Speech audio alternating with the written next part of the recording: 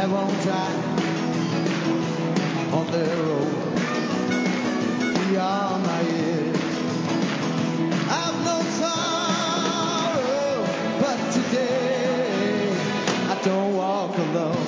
Yeah, 'cause I'm on the road to recovery, step by step, day by day. I'm on the road to recovery, trusting God along the way, trusting God along the way, trusting God all the way.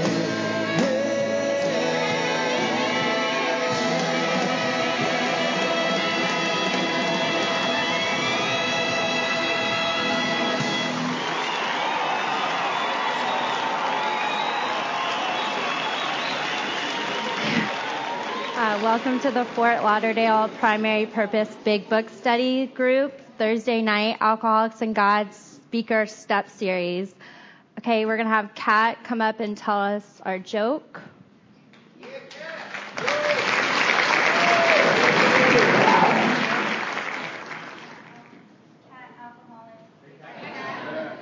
Okay, a $5 bill walks into the bar and orders a shot. The bartender says, "Get out of here, we don't serve your kind." The $5 bill says, "Come on, can I just have one shot?" The bartender says, "No, get out, this is a singles bar."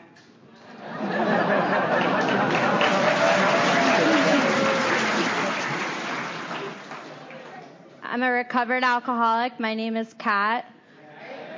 Thanks for joining us tonight. In a minute, we're going to start our 2-minute meditation, so please take a moment to get situated. Please turn off all devices that make noise that might or will distract others. Take this time to get connected to God. Let the craziness of the day drift away and ask God to help you stay focused on the step study tonight. Is everybody ready? Okay. Enjoy your time with God.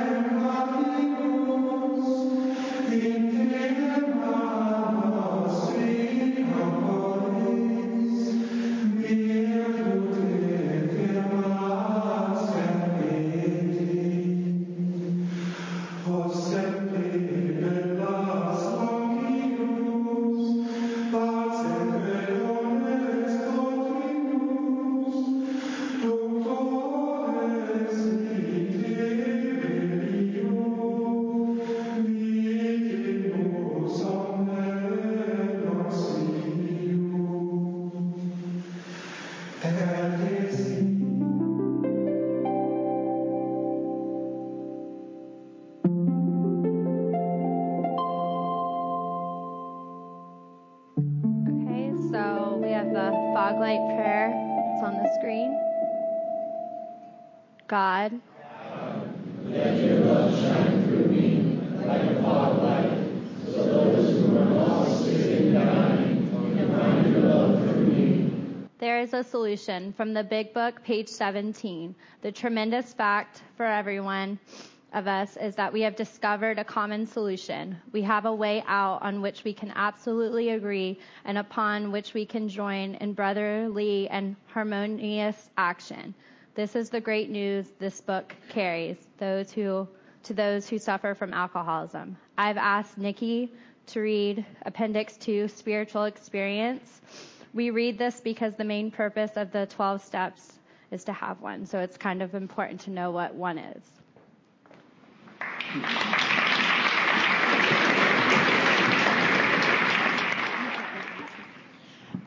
Spiritual experience. The terms spiritual experience and spiritual awakening are used many times in this book, which, upon careful reading, shows that the personality change sufficient to bring about recovery from alcoholism has manifested itself among us in many different forms. Yet it is true that our first printing gave many readers the impression that these personality changes or religious experiences must be in the nature of sudden and spectacular upheavals. Happily for everyone, this conclusion is erroneous. In the first few chapters, a number of sudden revolutionary changes are described. Though it was not our intention to create such an impression, many alcoholics have nevertheless concluded that in order to recover, they must acquire an immediate and overwhelming God consciousness, followed at once by a vast change in feeling and outlook. Among our rapidly growing membership of thousands of alcoholics, such transformations, though frequent, are by no means the rule. Most of our experiences are what the psychologist William James calls the educational variety, because they develop slowly over a period of time. Quite often, friends of the newcomer are aware of the difference long before he is himself. He finally realizes that he has undergone a profound alteration in his reaction to life, that such a change could hardly have been brought about by himself alone. What often takes place in a few months could seldom have been accomplished by years of self-discipline. With few exceptions, our members find that they have tapped an unsuspected inner resource which they presently identify with their own conception of a power greater than themselves. Most of us think this awareness of a power greater than ourselves is the essence of spiritual experience. Our more religious members call it God consciousness. Most emphatically, we wish to say that any alcoholic capable of honestly facing his problems in the light of our experience can recover, provided he does not close his mind to all spiritual concepts. He can only be defeated by an attitude of intolerance or belligerent denial. We find that no one need have difficulty with the spirituality of the program. Willingness, honesty, and open-mindedness are the essentials of recovery, but these are indispensable. There is a principle which is a bar against all information, which is proof against all arguments, and which cannot fail to keep a man in everlasting ignorance. That principle is contempt prior to investigation. Herbert Spencer, pages 567, Alcoholics Anonymous.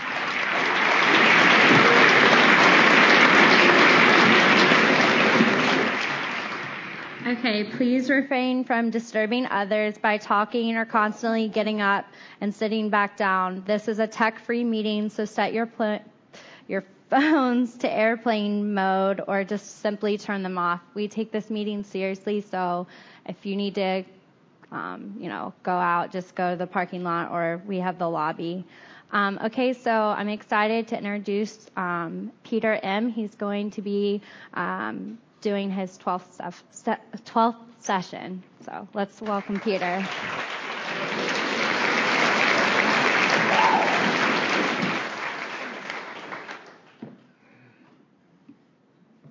Okay. So I have a joke for you. Take notes. So a drunk walks into a bar and there's a big sign behind the bar that says all you can drink for $1. The drunk tells the bartender, give me $3 worth. It'll get better, I promise. My name is Peter, I'm a recovered alcoholic. I'm virtually alive and sober and part of a sacred place called Alcoholics Anonymous. And before we get going, it's important for me to thank the group for having me here for the last 3 months. Back again, I think it's the 5th time I've done this. And it's always a treat for me to be here. For the message that the speakers come in, you have a great one coming up next week in Pat R. And it just keeps rolling out that way. And to be, in the middle of all of this is a treat. I come in here and it feels like I'm at an AA conference because the members here take time to do this. This is their passion. And to be a part of that, I feel honored. And so I hope I've been able to bring an AA meeting each and every week and cover the literature and share some experience with you. I always like when I'm sitting out there to hear mechanics. We need them, they're vital. But to hear the experiences behind the mechanics, what I call what's between the lines. I hope to never be someone who's a big book lawyer. None of my sponsors have been that way, where they can recite everything and know exactly what Bill was doing in 1943 on a Tuesday afternoon and argue with you and debate with you. But as any enlightened person would do, they will not argue about God. They will let you have your opinion because they're okay where they are with God. And so I don't look to get into the debates. I will challenge and do whatever the Spirit moves me to do. But to share the experience with this information, because that is really the thing that flips us. Getting the information and then putting it into use, all because of God, and then the life changes. And hopefully I can bear witness to that to others. There's a big thing that I've learned over the years between willingness and willfulness. And it takes complete willingness to do this work. It's difficult to practice principles in all our affairs. It's difficult to write an inventory. It's difficult to share the inventory, to work with someone. It's tiring. It's exhausting. It's inconvenience at sometimes. And sometimes you just don't want to do it. And quite frankly, I will tell you, based on my track record getting here, I'm willful. I want to push the way I want to push and take in what I want to take in. And even now, 30 years later, and this isn't, false humility, I do not have the ability in me alone to do any of this. To show up each week, to do an inventory, to call my sponsor religiously on a Monday night and be prepared with information, to share with him, to be willing to be transparent with him, to work with people. Most of the guys I work with are calling me at 7 in the morning and then 7:30 and 8 o'clock because I'm good in the morning. I'm up at 4 and 5, so I'm ready to roll. By 7, 8 o'clock at night, I'm getting tired or I'm doing something like this. And I don't have that in me to do, not on my own. But what happens to someone like me is I get beaten down so bad in June of '88, my separation from alcohol, that I am brought to a place of willingness to do anything, and that doesn't come from me. It's the power that we access or finds us, where we get surrendered, and suddenly we find ourselves doing things that we normally never would do, like showing up on time and getting to another meeting and getting an assignment done, and whatever the sponsor tells us, we do it, even though we think the sponsor's loony, but we follow directions because they know better than me. And that's a moment of clarity we have that continues. And that's just an awakening of the Spirit. I was sharing with the fella today, that at the beginning, for me and for countless others, we can't even feel or see or even have the realization how much God is working in our life. And I need to remember, God's going to any lengths to have a relationship with me. God's going to any lengths to have a relationship with you. Any lengths is any lengths. God will pull things away, push things this way, turn things upside down, whatever he has to do to pursue us, to get with us and have a relationship with us. But at the beginning, it feels like everything's turned upside down. And walking a spiritual path is so new, it's foreign. And getting a force feeding of humility feels weak and cowardly. And praying every day, why am I doing this? And I'm doing all of this work, is what I would tell myself, but I'm not experiencing God like Jody Oldtimer with 30 years, who's sure God's working in his life. And they would have to tell me, but do you see what you've been doing? You've been praying. You've been going to meetings. You're writing inventory. You found a sponsor. Who's doing that for you? God is on fire in your soul. You just haven't got there yet to experience, oh my God, to stand in the sunlight of the Spirit. And what my mind would always do, and it would still do now, is try to dismiss all of that. This is not going to work. This is futile. My name is Peter Marinelli. Nothing good ever happened. I never finished anything I started. Who are you kidding? And it went on and on to pull me out. But the Spirit screams louder than the illness. The same way desperation screamed louder than my illness on June 23rd, 1988. And we chop wood and carry water, plow the field, and God does the growing. And suddenly we get to a place somewhere in this work, somewhere in 4 through 9, my experience has been, you get to a place where you're standing in the light and you know it. And by the time I have that realization, all of you have seen it for a while. Like that young fella today I was talking to. He has no clue how much light he's standing in. Conversely, when we're not standing in light, we will do ugly and icky things too. And my job is not to get really, really angry with you, because you're doing as best as you can based on the light you're standing in. And if I always do what I always did, I'm always going to get what I always got. And I try to really share that strongly, passionately with new folks. If you continue to do what you always did, you're always going to get what you always got. If you're not sick and tired, then off you go. But if you're sick and tired of being sick and tired, perhaps you will find our way and join this. And get traction here and be part of this thing that we belong to, the sacred rooms called Alcoholics Anonymous. Where you know, like for myself, I know I need to work with other people. Even when I'm dead tired, I don't want to hear one more inventory, hear the inventory. And you get to the next meeting and you do the 12-step call. And then you call your sponsor. There's plenty of times on a Monday night. Monday's what I do for a living. Mondays usually it hits the fan because of the weekend just passed, and there's a lot of putting back together again on what I do for a living. And by the time I get home at 4, 5, 6 o'clock, whatever it is, I don't want to look at anything. I don't want to hear anything. But I have my sponsor at 7. And sometimes I wish he would just call me and say, I can't make it tonight. But he doesn't do that, and the clock says 7. And how I do this is I have a little desk in my home, and I have my Bible, I have my big book, I have my inventory book, and a pen. And when 7 o'clock goes click, I dial his number. And every time I dial, he says, "Hello, Peter." He said, magically just appears, "Hello, Peter."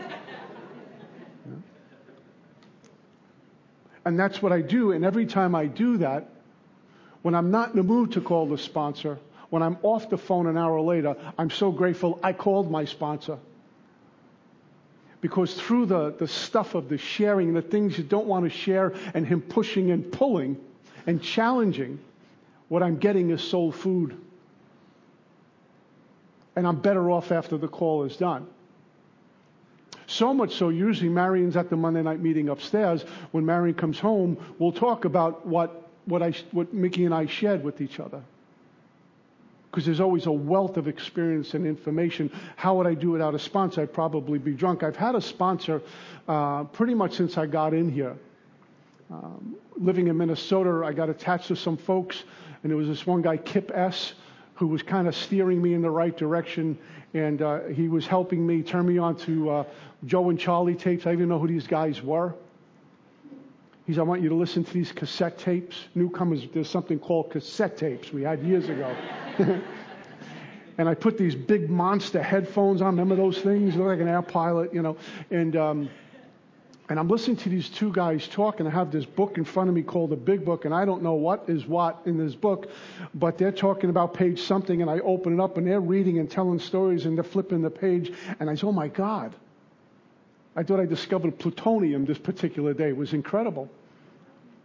But it fed the soul. And when I came home from Minnesota, about a year later, I went away for treatment and sober living and all of that. I wasn't one of these guys to do 30 days and get cured. I stayed away for a long time. I was told to stay away. And then after a while of being away, I wanted to stay away because I liked the fellowship that was growing up around me. I had a little job mowing lawns. I mowed down half the state of Minnesota one day. I didn't know what I was doing. I was driving cab service, and I didn't know my way around. I was getting lost all the time. I was, working on construction sites. I'm not the type of guy to be on a construction site. I'm more worried about a manicure than lifting 2x4s, and get my nails dirty. I can't do this. But you make pocket money, and 30 days became 60 days. I remember one day working on this construction at Motel 8s. We were carrying mattresses and stuff into the hotel. And the crew bought us lunch. And we had soft drinks in front of us, what they call pop out there, and sandwiches. And I had this, God burst upon this moment that I'm not drinking a beer. I'm actually eating lunch and I'm working. And I had about 80-something days at the time. I remember talking about coming up on 90. And I cannot believe that this was actually happening to me. I'm working. I'm actually working. I'm not hustling. I'm working. I'm having a soft drink and a sandwich.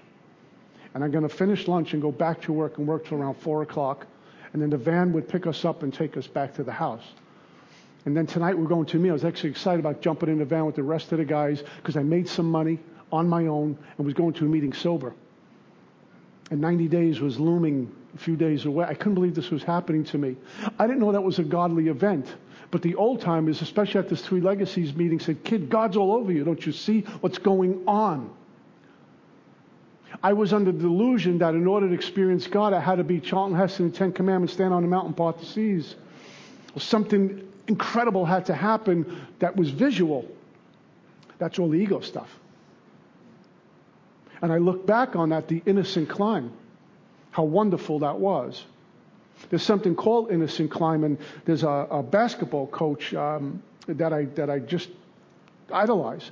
And he talked about the innocent climb, which a lot of us youngins are involved in, and we lose it because of ego and attachments to external things. When you come into Alcoholics Anonymous and you're done and you get with a bunch of folks and you have running partners in recovery, you go from meeting to meeting to meeting. You go to we used to go to Perkins in Minnesota and get a pot of coffee for 20 people and share it, and we'd stay there as long as we possibly could. And it was just running together. And if Joe was speaking, all of us would go see Joe. If Bill was speaking, we'd all go see Bill. It wasn't like, how come I'm not speaking? Somebody got a car, 6 of us would pile in a car. No shame, no embarrassment. We just go do it. And look for the guy with 10 years who was like, "Oh my God, he's got 10 years. Get around this guy. He's a dinosaur. How did he get 10 years?" And then we share. We became little therapists, with 30 days sharing insights into life. But it was all good. And I'm actually, I don't know if the right word is proud, but I guess grateful that none of us were chasing skirts. A bunch of guys together. We were all done. And we knew that was going to be a distraction. Let's get to a meeting, let's get to a meeting, let's get to a meeting, let's get to a meeting. And what he describes, this basketball coach talks about how he took over the Lakers, if anybody's a basketball fan, many years ago when the Lakers were, Showtime. And they were kind of broken up. And he took over this team. And he had them buy into this philosophy. That if you were the star player, that player was just important as the guy coming off the bench because it was a team. We need the guy who plays defense, who doesn't get a lot of headlines. We need the guy who passed the ball, doesn't get a lot of headlines. You're just as important as, say, Magic Johnson, who's getting all over Sports Illustrated. We're a team. We got to do this together. And it was one for all for one. And they started to win. They started to win. They started to win. And they weren't interested in headlines. They weren't interested in money. We're winning. When we show up, we have presence. We look good. We sound good. We play well together. We're getting recovered. It was innocent climb. No one checked the headlines. In fact, there's a great story. Magic Johnson was given one of the biggest basketball contracts in the history of basketball. He even asked for money. It was just given to him. He just wanted to win. He wanted to get the guys. And then you know what happened, right? After they start to win, they start to rest on their laurels. And one guy says, "How come he's making more money than I am? How come you're always on the cover of Sports Illustrated? I'm not. I'm going to another team. I'm going to another team. I'm going to another team." And the thing dissolved. It's exactly what happens in here. We start to do really well. Then we start to rest on our laurels. I need more money. How come she's getting married? I'm not. How come he's in a relationship? I'm not. And we start to look in other places to fulfill what's lacking in here now. And then you don't hear about us. Conversely, we can stay in the innocent climb as long as we're alive and sober, because there's always something new I have found in the sacred rooms of Alcoholics Anonymous. I still get excited, still get passionate about what we do. When a new guy joins the herd, you get a bunch of us who may be sober a while, and a new guy joins the herd, and you take him around, and he's just trying to get in there, and you know it, and he fits in, and you take him around, and he gets his guy. And take him to the diner where we've been for the longest time, and the meetings we go to, and you see him get excited about his life. Our big book says this is an experience you must not miss. We know you will not want to miss it. I don't understand these cats who just come to the meeting right before it starts and boogie out as soon as it's over. I can't live like that. I want to be around this stuff. My favorite part of this is going out to eat with a bunch of friends and talking about stuff. The whole fellowship thing. Because it's so opposite of my old life where it was lonely and dark and I had no friends. The only thing I knew was the liquor store owner, and when I was doing non-conference supply dry goods, go see Flaco Apaco for a bag. That's all I knew. When I come into Alcoholics Anonymous, I'm thrown this at me. And I don't deserve any of it. There's a great story in a book called Soul of Sponsorship, written by Father Ed Dowling, who was Bill Wilson's spiritual advisor, spiritual mentor, sponsor, who helped Bill with the 12 and 12. And I don't know if I share this yet, but Bill's living at the 24th Street Clubhouse in Manhattan. And Bill's a co-founder of Alcoholics Anonymous, as we all know, but he's living in a clubhouse. He's 5 years sober, living in a clubhouse, flat broke, with his wife. And she has a day job. And he has no idea what to do. He's flat broke. Imagine being the founder of AA and having to live like in a clubhouse, like maybe one of the clubhouses in town. And they give you a room in the back or a room upstairs. That's it. And you hang your clothes on the wall by nails you drove into the wall. And you have these old milk crates where you have, those are your drawers where you put your personal belongings. 5 years sober, founder of Alcoholics Anonymous. And Bill hit this depression. As we know, Bill suffered from depression. And people thought he was drunk because he was completely untreated. What happened to Bill? Bill's fell on really hard times. The co-founder of AA. And it's a cold November night. And the caretaker of the clubhouse tells Bill, there's someone here to see you. And Bill's thinking, another drunk, and I don't want to see another drunk. I got my own stuff to worry about. I'm tired, I'm depressed, I'm angry. This is where I landed after 5 years. Everyone that in this fellowship that I created, basically, is doing great. I'm the co-founder, and I'm broke. I think I'd be upset, too. He tells the guy, send him up, not knowing it's Father Dowling. And he hears this clump coming up the steps because Father Dowling suffered from really bad arthritis. He didn't walk well.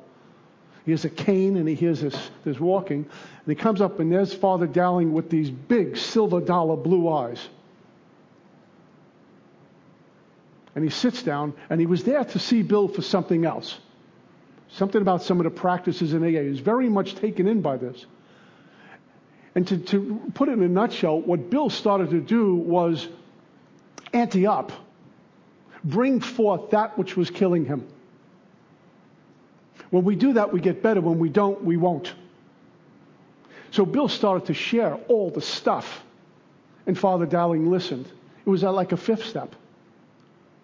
And they talked and they talked and they talked. And Bill had another, if you will, conversion, a shift in consciousness. So much so they became so close that Bill would go to him for spiritual advice, but he was like his sponsor. What if Bill didn't take the call? What if Bill said, I'm not listening to anyone else? What if I don't take that one more phone call, even when I say, I tell Marion, I can't take another call. Give me my phone, I'll take it. What if we don't take the call? What if we don't go on the 12-step call? AA is going to be fine, but I'm the one who's not going to be fine, so we take the call. And as Sam Shoemaker says, we stand by the door, and we wait, and we wait.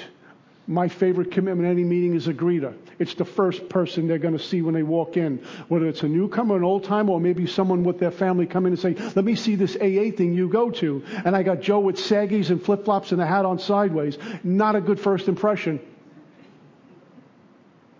Head up and shoulder square, looking proper at the door. It's Alcoholics Anonymous. It's a huge responsibility. When I come here every Thursday, there's a handout, a smile, and people are dressed proper. Already the meeting's off to a good start. I don't care who's speaking. Because the people at the door at this meeting and many other meetings have respect for their commitment, respect for the group, and respect for Alcoholics Anonymous. And as a bit of an elder in here, I embrace that. So we stand by the door. In the third edition of the Big Book, it says, but the basic text, pages 1 to 164, have remained unchanged. This is the AA message. Pages 1 to 164 have remained unchanged. This is the AA message. Pages 1 to 164 have remained unchanged. This is the AA message. Clear on the third edition and the old blue covers on the fly page. What message is my group sharing? What message am I sharing to a newcomer? I can share a lot of messages. There are a lot of messages and opinions out there. Bless their hearts. But the message that Alcoholics Anonymous ought to be shouting about is the message in this book and the experiences with the information in this book. If we're not doing that, quite frankly, we're not doing Alcoholics Anonymous. We're doing something, but it's not Alcoholics Anonymous. And then people die off of that. So God has given someone like me and many of us in this room a tremendous, tremendous responsibility. And that tremendous responsibility is God saying, here's one of my kids, I'm giving you to take care of him or her. What message am I passing on? Don't drink and go to meetings? After all of these years, what we have to offer in some meetings is don't drink and go to meetings. That's it? That's an index card. We don't need a big book. Just hand them out. Don't drink, go to meetings. Don't drink, go to meetings. You're cured. But we have so much more. And what is my book? What does our book offer us in the message? In the message is God. Because what we're doing in this message, the drunk doesn't know it. They catch on somewhere in there. They don't know we're taking them right to God and putting their hand in God's hand. They think they're going to a meeting and they're going to get better. They don't know they're going to have this moment with God and become godly. But what we're doing in this message is taking a drunk to God. That's my responsibility as an alcoholic who's recovered in Alcoholics Anonymous, is get that drunk and take them to God through the steps, through service, through fellowship. Living on all three sides of the track. That is my responsibility. And when I fall short on that, I start to suffer as well. I'm an irresponsible, I speak for myself, irresponsible AA member if all I have to offer is go to another meeting, make 90 meetings in 90 days, which is a wonderful thing because you get into a lot of meetings. But nowhere in the first portion of our big book does it say make 90 meetings in 90 days. Meeting makers make it. There's another part of that sentence that they cut off. Meeting makers make it to another meeting. We cut it off. Treatment centers must have got involved with this one. Meeting makers make it, period, done. Oh, just make meetings and I made it. I made it. Look at me. I made it. I got 30 days sober. I'm telling you how to have a relationship because I made it.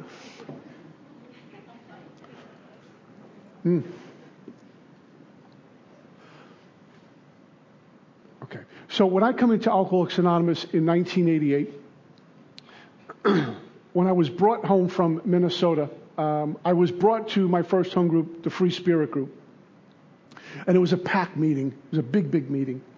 And I was petrified. And someone walked me in. And I used to go to that meeting really drunk and really high. And no one ever threw me out. They would say, keep coming back. And so someone heard I was in town. I was just back from Minnesota. They picked me up, took me to this meeting.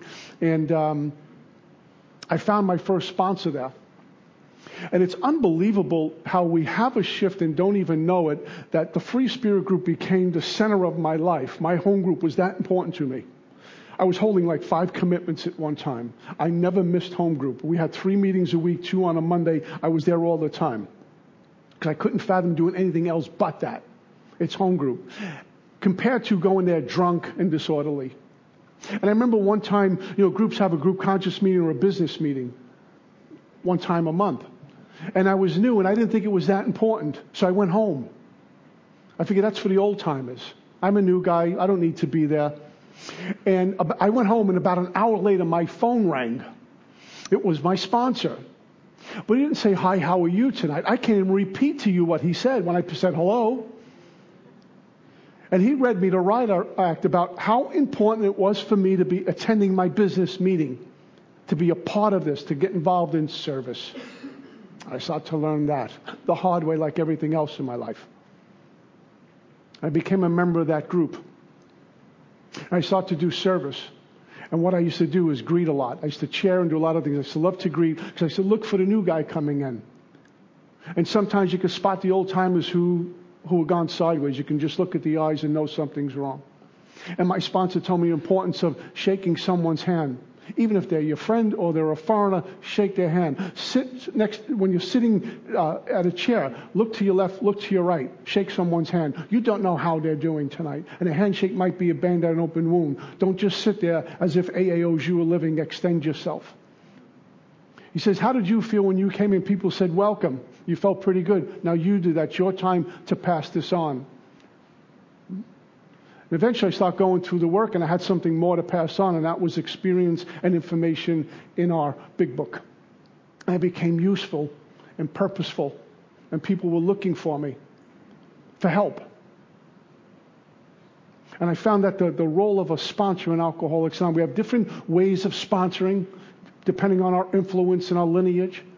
But my sponsor told me as long as I'm staying in the book, I can never hurt somebody.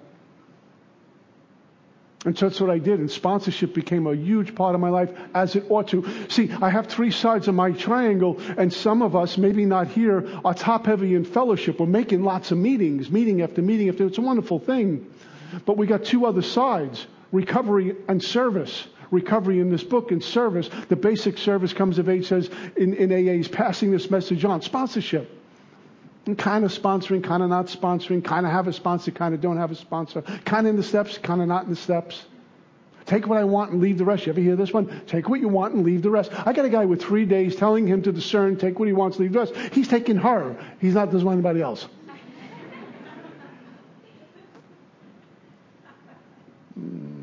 I found my sponsor was making life decisions for me. He had to, because I was incapable of doing that. You know, I'm thinking about getting a job here. Well, let's talk about that. I'm thinking about going out with that girl. Let's talk about that. I remember I went to him, I'm thinking about getting married, so let's sit down and talk about that. It was so important to me that I remember when I got married and I went on my honeymoon, I called my sponsor. And he says, I hope you don't need instructions. He did say that. Is everything okay? I says, it's whatever it was, Wednesday, and this is our call time. I was out of the country. But I stayed sober another day. I didn't say, well, I'm on vacation. I don't need to. No one knows. That's just the way God has made me.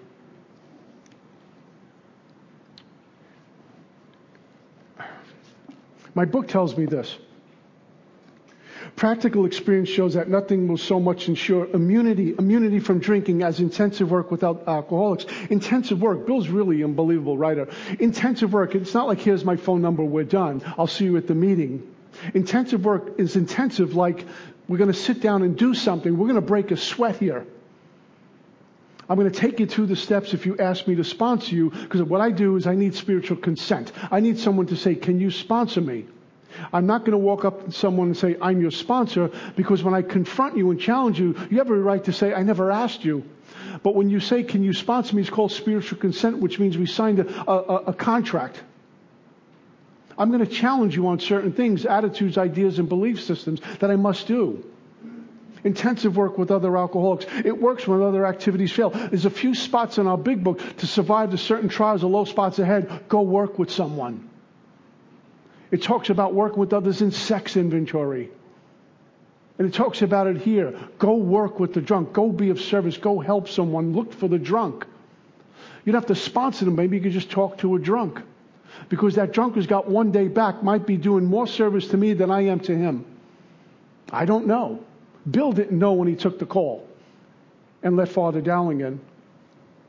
It says, remember they are very ill, and we can secure their confidence when others fail. Others is pretty big. Others are family members, loved ones, doctors, clinicians, treatment centers, therapists, police officers, courts. We can secure their confidence. I mean, think about how this thing doesn't make sense.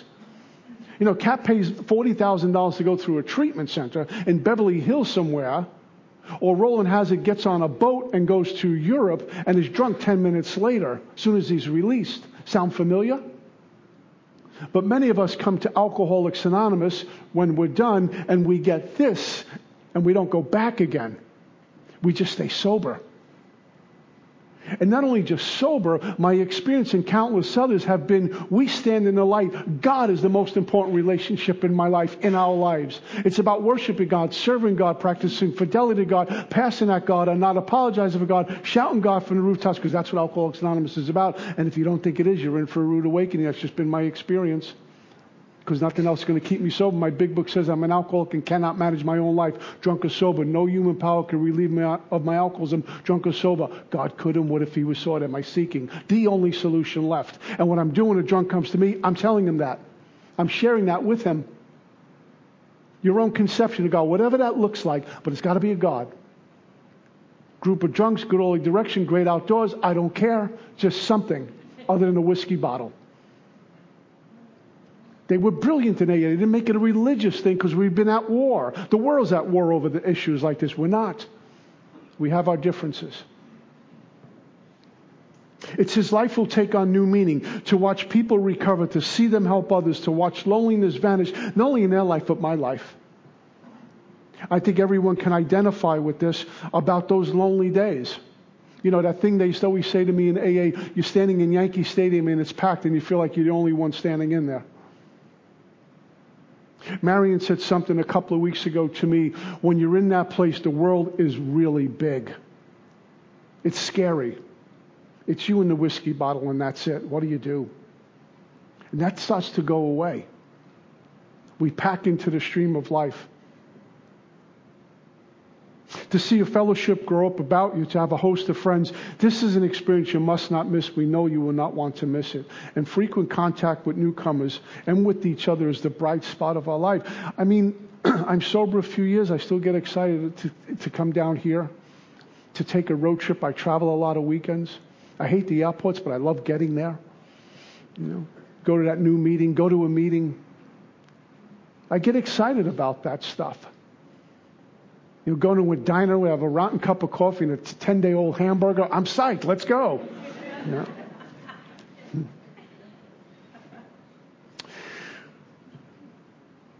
Over the years, I've always had these drunks where, you know, the drunk that comes in, you fall in love with them. You know, they become like your adopted son or brother. You just love them, but they can't get sober. And you try to give it to them, and you start to neglect the other sponsees, and you want them to have it more than they want it, and you chase them down, and you try to bring them in, and, you know, bring them in and sit them down, and don't leave, and they keep getting drunk.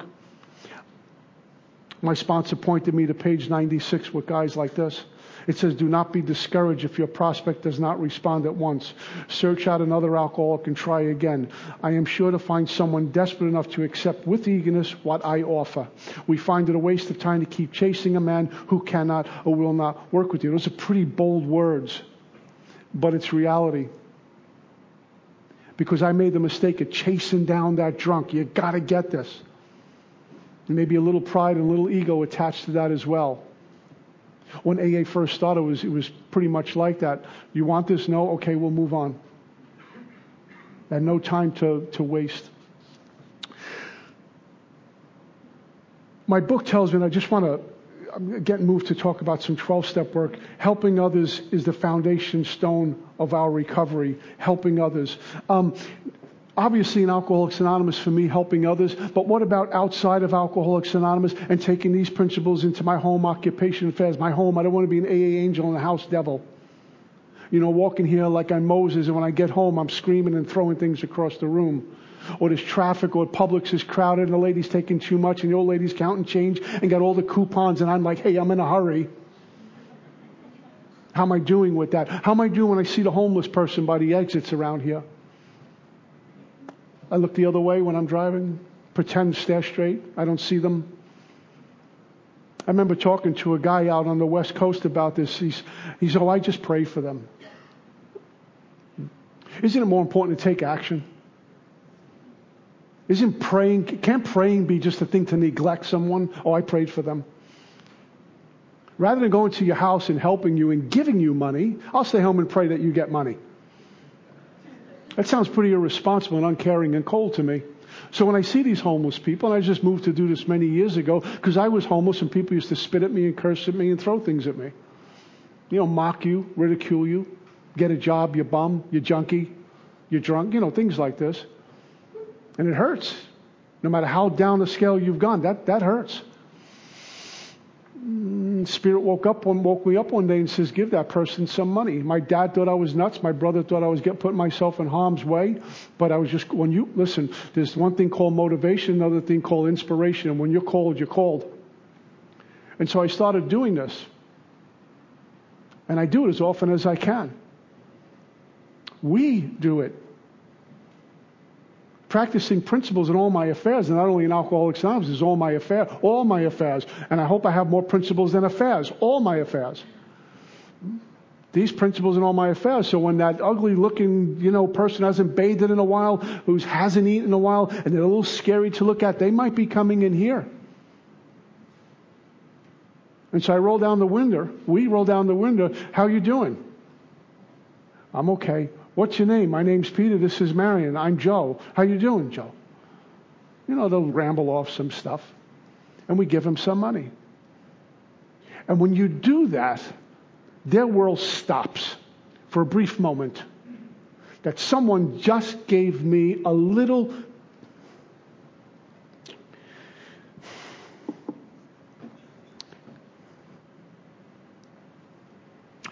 bit of dignity.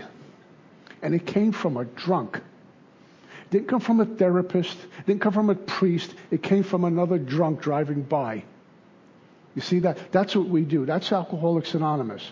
The people did burglaries and got DWIs and was shooting dope and drinking and robbing from their family's house. And all those ugly things, we get shifted in here. Where we take our time to roll down a window and ask a drunk, what's your name? And for a moment, they get a little bit of dignity, a little self-respect, just for a moment. They forget they're homeless because someone's not paying attention to that. Someone's paying attention to the soul in that person. That's God's work. Or we can get up here and talk about the big book, and let me get on a soapbox and recite the big book and break down the big book and talk about mechanics and do all this stuff and drive right by one of God's kids. Your big book's empty to me. But if we did this and did things like that, did charitable things, gave to our community, now I'm practicing principle. Now, as Joe and Charlie would say, the big book comes alive.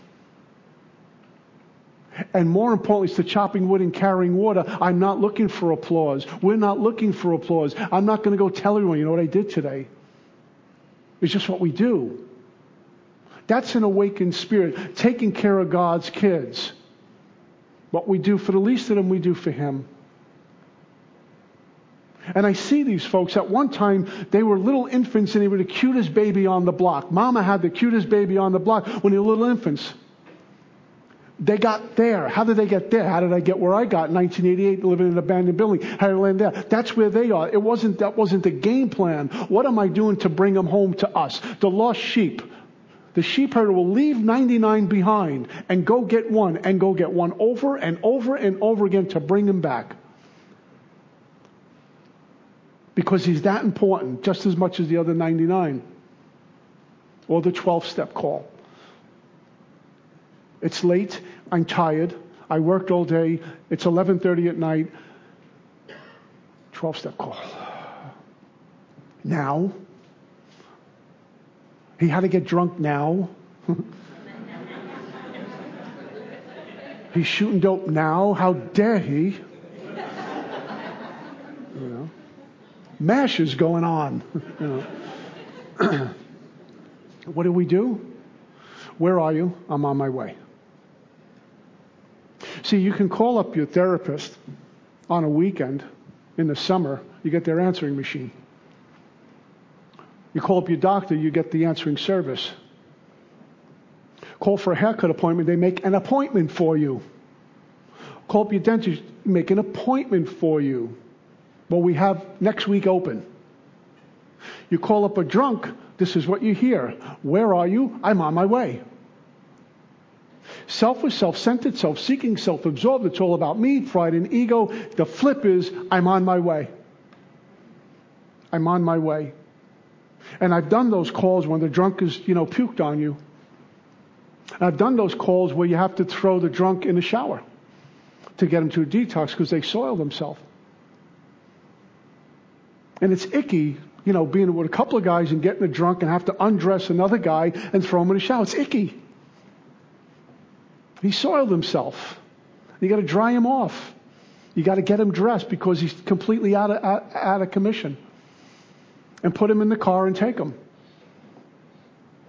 And you drop him off, and tomorrow morning he's drunk again because he AMA'd. That's what we do. And you go do it again. And you go do it again. And we do it again. I do not have that kind of endurance, but God gives me and us that kind of endurance and that kind of strength and that kind of courage to go do work like that. And here's the neat thing about it. We do not stand in judgment of that drunk anymore. We get angry with them, we'll holler at them, we'll bark, and whatever our methods are. But we won't say, oh my God, you're drunk. Because what I look at is a reflection of me of where I could have been if I even survived. So we go do it. I remember the very first 12-step call I did. I was brand new, just home from Minnesota, and this guy was an old-timer. He had a station wagon. You guys remember station wagons? And we picked up this guy, Jerry, who died. He died in the street like an animal. Guy looked like Christopher Walken. Really sharp-looking guy, tough guy, but alcoholism and drug addiction devoured him. And he died like an animal in the street. It was sad. He died of AIDS virus is how he died. Just disintegrated his whole body. And we put him in the back seat, and I'm petrified. I've never done a 12-step call. I read the big book, but I never did it. I read about 12-step calls in here.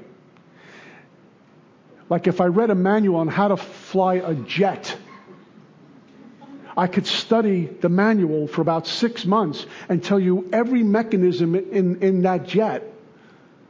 But you're not getting in the plane with me to fly because I've never been in the cockpit to say, okay, let's go. I didn't even know what to do. So this is the first, here I am, I'm going live, and I had an old timer, and he kept telling me, don't worry about it, just watch and learn. And we put this guy, Jerry, in the back seat, and he's kind of giddy and talking, then he's crying. Then he's giddy and talking, and he's crying, then he wets himself. Then he's kind of passing out and coming to. Then he's hysterical. This is all in about a 40-minute drive to the hospital. I'm white as a ghost. I don't know what to do. And we take him in. We gave the nurse some cigarettes and some cash in case he needed something. And the next morning he was out on the corner panhandling. And then I call my sponsor and I says, what went wrong? He says, you stay sober. I says, yeah. He says, nothing went wrong. You stayed sober. Would you be willing to sponsor? He says, yeah. He says, nothing went wrong. This is what drunks do. We get drunk. But you just gave yourself another day above ground sucking air and sober by helping one of God's kids, yes? In A Vision for You, and I'm running out of time already, Vision for You talks about the best 12-step call I've ever read. And it's Bill and Bob paying a visit on Bill Dotson.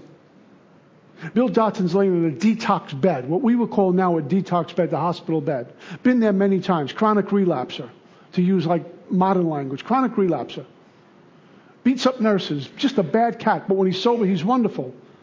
And he knows he's hopeless. He knows that the jig is up. That's it. I'm done. I'm never going to get sober. And Bill and Bob, they bring Bill Dotson down to this private room from the ward with the other drunks. And when you went to the private room, it meant you basically bought the farm at this point. And he comes to, and here's Bill and Bob, two imposing characters, looking down in bed. He says, "Who are you two guys, and what do you want?" I would have right away thought it was the FBI. I says, "I did something. They got me." You know, they dressed different back then. They dressed suited up, and they wore hats. Imagine coming to and seeing two guys over 6 feet tall with fedoras and suits on looking at you. "Give me a drink, please, right now," you know.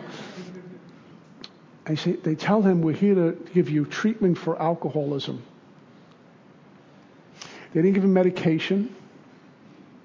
They didn't tell him go to group. They didn't ask him for his insurance policy. They didn't have him beat up a pillow to work out his inner child. What they did was this. Bill and Bob took an hour to tell him, the drunk in the bed, their story. That drunk in the bed was about to keep Bill and Bob sober, and Bill Dotson, the drunk in the bed, don't even know that. Their life depends upon, their sobriety depends on working with others. That's what they did. Then they told him about the physical allergy, basically. They told him about the mind, what happens to the mind. Then they lay on him while he's laying in a detox bed, not 90 meetings in 90 days, about the spiritual program of action, the answer they found and how they did it. You know what happened to Bill Dotson after 3 days? He told his wife, fetch my clothes, I'm leaving. He didn't AMA. He never drank again. They ignited his spirit. He never drank again because he did this. And those two drunks told him about this while he's laying in a detox bed. He was a little coherent. They said, now we go in. And sometimes we wait. It's too early to do the steps. You're not ready yet. You just got out of treatment. You just got a detox. You're not ready yet. That goes against everything in this book. And that's why maybe so many of us are dying. So I've had the honor and really the privilege of doing these 12-step calls. It didn't feel that way when you're doing it. You know, when the drunk's getting sick on you, or soiling your car, or you got to throw him in the shower, or he's cursing and improper and things. This isn't a privilege. This isn't a pain in the neck right now. But it is. We live life forward and understand it backwards. I'm grateful for the men and women who were here when I got here and are still here when I show up. And that now includes the youngins. Because it'd be awfully lonely if I walked into this big room and no one was here. Did you ever go to a meeting? Some of the guys have been around here a while, and for some reason the meeting's closed that night, and you walk in, your meeting's closed. It's like, my meeting's closed. All of a sudden, there's like, my meeting's closed. Everything comes to a stop. I wanted to get to that meeting. That meeting that I don't like going to with a rotten cup of coffee. Suddenly, I need to get to that meeting.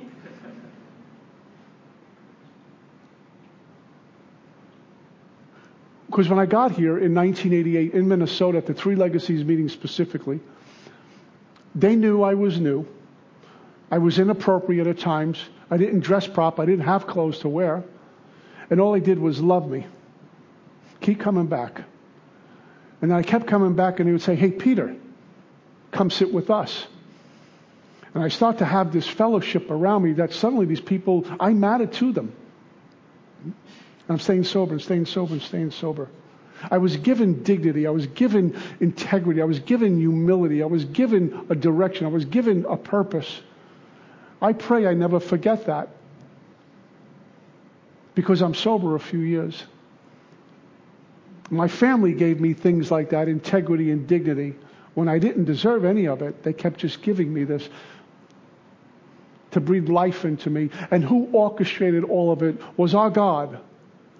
I'm going to get Joe and Frank and Bill to go work on Pete and breathe life into him. I'm going to give his family another day of courage, strength, and direction, a little bit more endurance to breathe life into one of my kids, because God doesn't have stepchildren, and that's what he did. And little by slowly, I turned around and had my first AA birthday.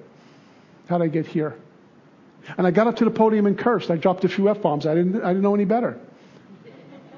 And when the meeting was over, my sponsor says, you know when a sponsor does this? You're in trouble, right? And we went into the back. He says, what was that all about? I says, what? When did you decide to start cursing at a meeting? And he made me get proper quickly. And so I stand by the door. My whole life, Marion, we do this separately but together. And I think I could speak for Marion when I say our whole life is service. Our whole life is service. We give until it hurts, and then we give some more. Like the gym mentality, one more rep, just one more rep. One more lap around the track, just one more. It's the calling. Motivation would have died out a long time ago.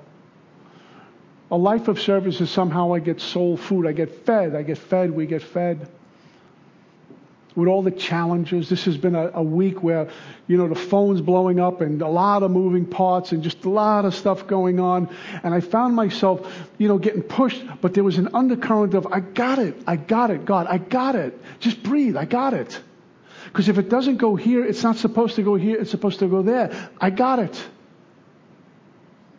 And I had one day where it was just everything was moving in directions I didn't plan on, and I heard that I got it, and I drove home listening to Grateful Dead. Everything's cool.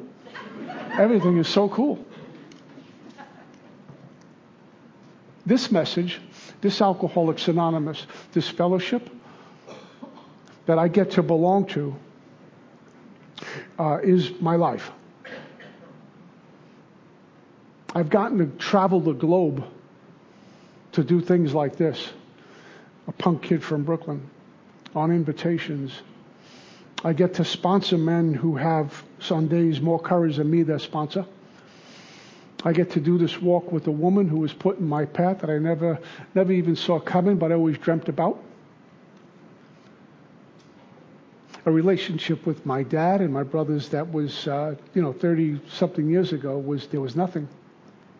And I work every day. And I show up for life. And it's not because of me. Trust me, it is not because of me. It's just because of this loving God. I was given a book years ago, and I found something in the book that I always like to share with 12-Step. It's not about AA. It's not about a 12-Step call. But if you hear it, it is. And this is what the author writes. May I become at all times, both now and forever, a protector for those without protection. A guide for those who have lost their way. A ship for those with oceans to cross. A bridge for those with rivers to cross. A sanctuary for those in danger. A lamp for those without light. A place of refuge for those who lack shelter. And a servant to all in need. That's all I got. Peace.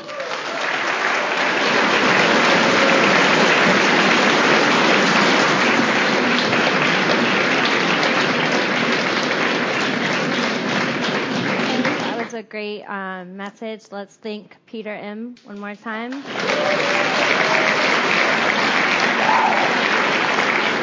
so now Ryan for the secretary report. Hi, I'm Ryan, and I'm a recovered alcoholic secretary. I just want to bring Peter up again real quick. So this was Peter's last session. So we just want to thank him for sharing his experience, strength, and hope with us for the last 3 months.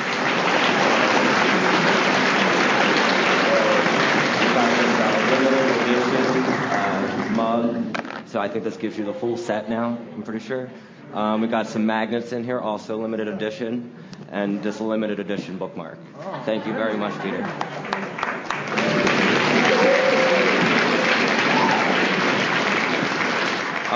In keeping with the 7th tradition, which states that every group shall be fully self-supporting, declining outside contributions, the baskets are now going around. I've asked Jared to read the recovered statement. We read this notice to explain why many people in this group identify as recovered rather than recovering, and what it exactly means to be a recovered alcoholic.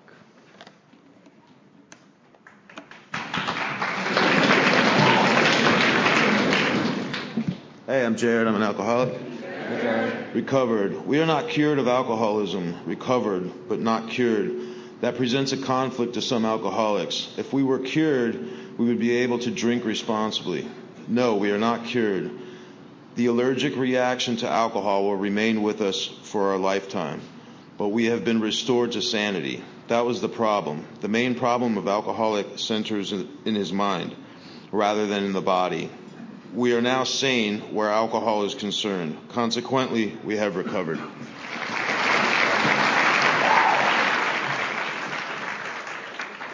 Great. 1940s style big book sponsorship from the forward of the 2nd edition of Alcoholics Anonymous. Of alcoholics who came to AA and really tried, 50% got sober at once and remained that way. 25% sobered up after some relapses, and among the remainder, those who stayed on with AA showed improvement. What we've seen, felt, come to believe, and experience is that God has not changed over time, and neither should the sacred approach back to his loving arms. The statistics above suggest a 75% success rate. Can I see a show of hands of recovered alcoholics? Awesome. Is there anyone here that needs a sponsor? If you could just raise your hand. If you could just stand up. Awesome. So just talk to any one of those people that had their hands raised earlier. They'll help bring you back to God.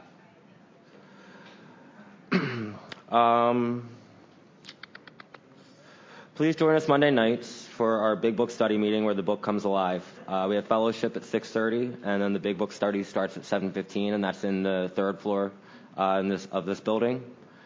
And then we have CDs, mugs, and large print big books, and little red books and big book dictionaries for sale in the back. And then there's a couple announcements.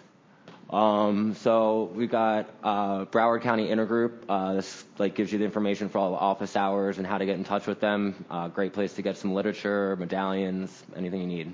We also have some volunteer opportunities up here. AA's Got Talent is coming up. Five months, guys, so you better get those routines ready. We have gratitude dinner planning. So that's on the dinner date is November 2nd, so I guess there's a lot of planning that needs to happen before then. We got the 5th annual Gratitude Days. That's coming up Friday, November 9th. Then we have the annual Broward County Intergroup Picnic on Sunday, November 4th. They're also looking for volunteers for that, so you can see my man Fred in the back if you can help out with that. And that's it. So just a quick reminder, there's a 75-foot no smoking vape zone in front of the doors. We do have smoke buckets set up down at the end here, so if you could just smoke down there, that'd be awesome. They have the Boy Scouts upstairs. And we meet every Thursday starting promptly at 7:15, and we ask that you be courteous and ready to begin at the sound of the bells. See you next week.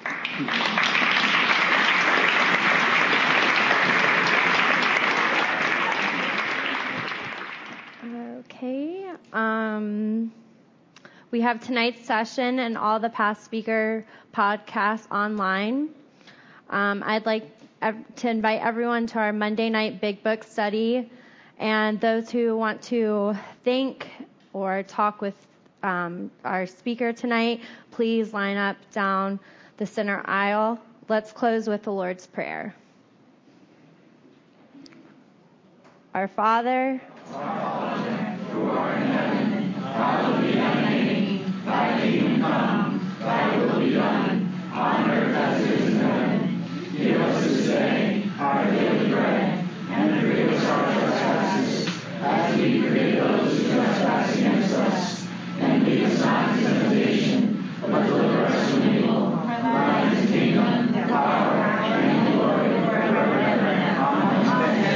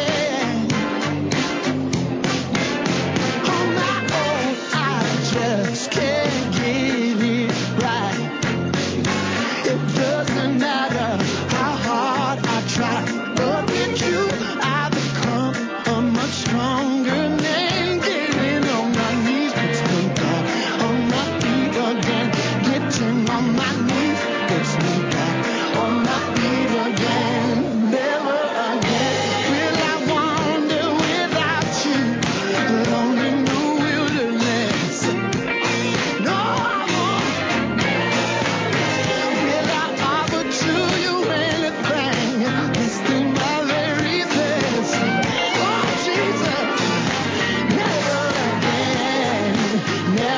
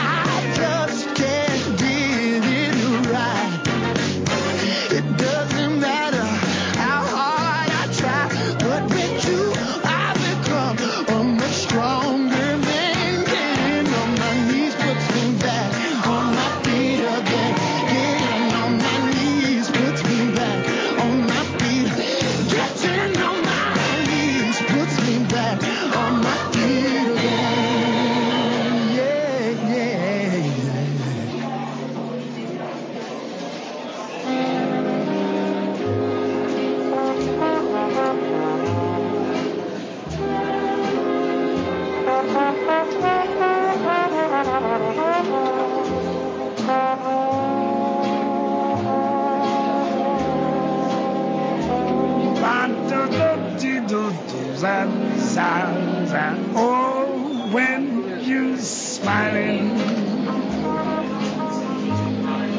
when you smiling,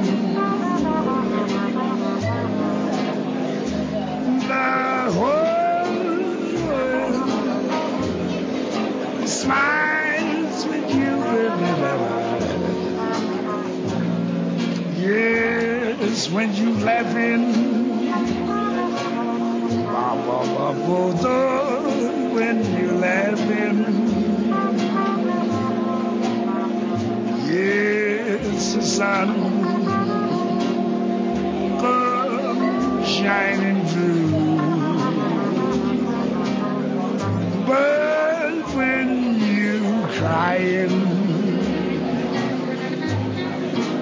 you bring on the rain.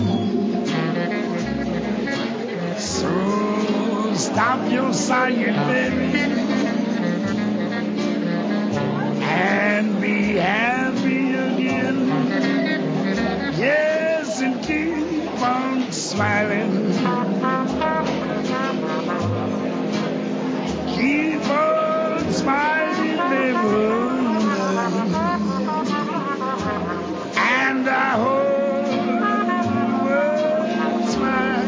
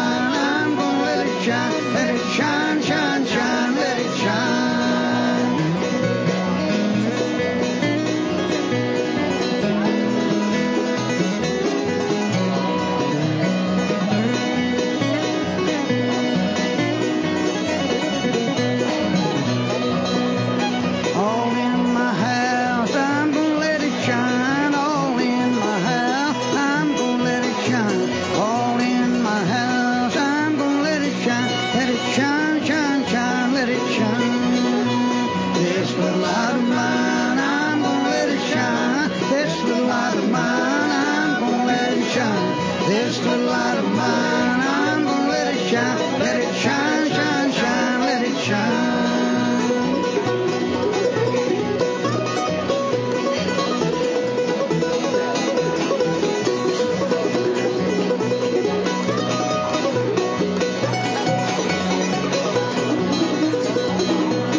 Out in the dark, I'm gonna let it shine. Out in the dark, I'm gonna let it shine.